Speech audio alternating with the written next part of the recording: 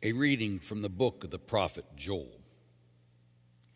Even now, says the Lord, return to me with your whole heart, with fasting and weeping and mourning. Rend your hearts and not your garments, and return to the Lord your God.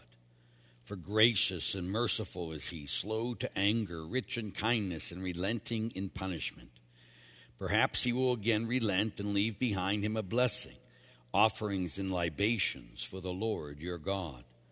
Blow the trumpet in Zion, proclaim a fast, call an assembly. Gather the people, notify the congregation, assemble the elders, gather the children and the infants at the breast. Let the bridegroom quit his room and the bride her chamber.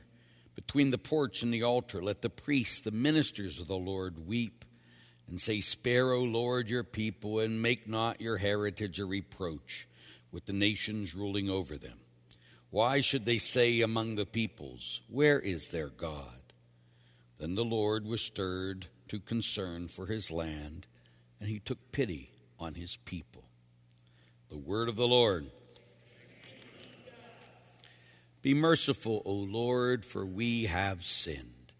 Be merciful, O Lord, for we have sinned. Have mercy on me, O God, in your kindness. In the greatness of your compassion, wipe out my offense. Thoroughly wash me from my guilt, and of my sin cleanse me. Be merciful, O Lord, for we have sinned. For I acknowledge my offense, and my sin is before me always. Against you only have I sinned, and done what is evil in your sight. Be merciful, O Lord, for we have sinned. A clean heart create for me, O God, and a steadfast spirit renew within me. Cast me not from your presence, and your Holy Spirit take not from me. Be merciful, O Lord, for we have sinned. Give me back the joy of your salvation, and a willing spirit sustain in me. O Lord, open my lips, and my mouth shall proclaim your praise. Be merciful, O Lord, for we have sinned. The second reading is a reading from the letter of St. Paul to the Corinthians. Brothers and sisters, we are ambassadors for Christ, as if God were appealing through us. We implore you on behalf of Christ, be reconciled to God.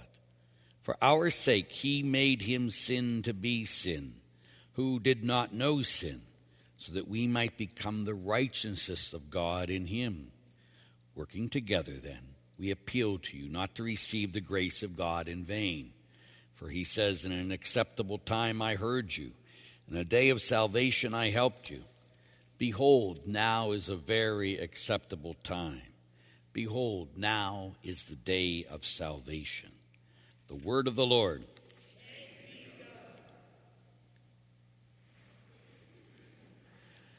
My brothers and sisters, may our Lord be with you. A reading from the Holy Gospel according to St. Matthew. Jesus said to his disciples, Take care not to perform righteous deeds in order that people may see them. Otherwise you will have no recompense from your heavenly Father. When you give alms, do not blow a trumpet before you, as the hypocrites do in the synagogues and in the streets, to win the praise of others. Amen, I say to you, they have received their reward. But when you give alms, do not let your left hand know what your right is doing, so that your almsgiving may be secret, and your Father who sees in secret will repay you. When you pray, do not be like the hypocrites who love to stand and pray in synagogues and on street corners, so that others may see them. Amen, I say to you, they have received their reward. But when you pray, go to your inner room, close the door, and pray to your Father in secret. And your Father who sees in secret will repay you. When you fast, do not look gloomy like the hypocrites. They neglect their appearance so that they may appear to others to be fasting. Amen, I say to you, they have received their reward. But when you fast, anoint your head and wash your face, that you may not appear to be fasting, except to your Father who is hidden. And your Father who sees what is hidden will repay you. The Gospel of the Lord.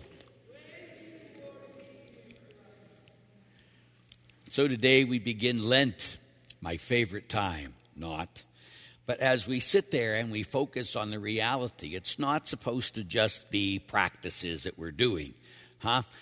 The first reading tells us, rend your hearts, not your garments, Rend your hearts, not your garments. Come back to me with all your heart.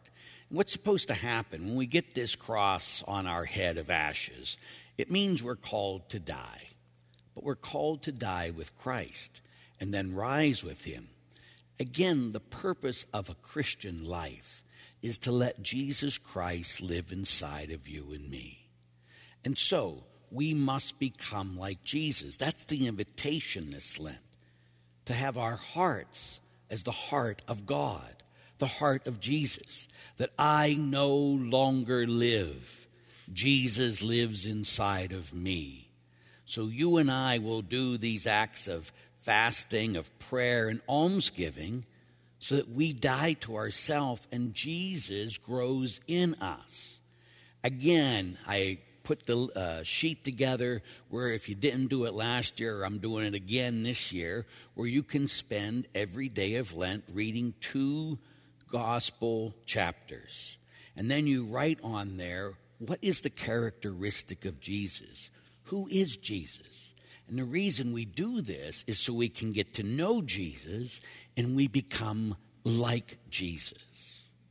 Our call is to have his heart, his characteristics, not ours. We die to ourselves so that he may live. May each of you know his love today and forever. Amen.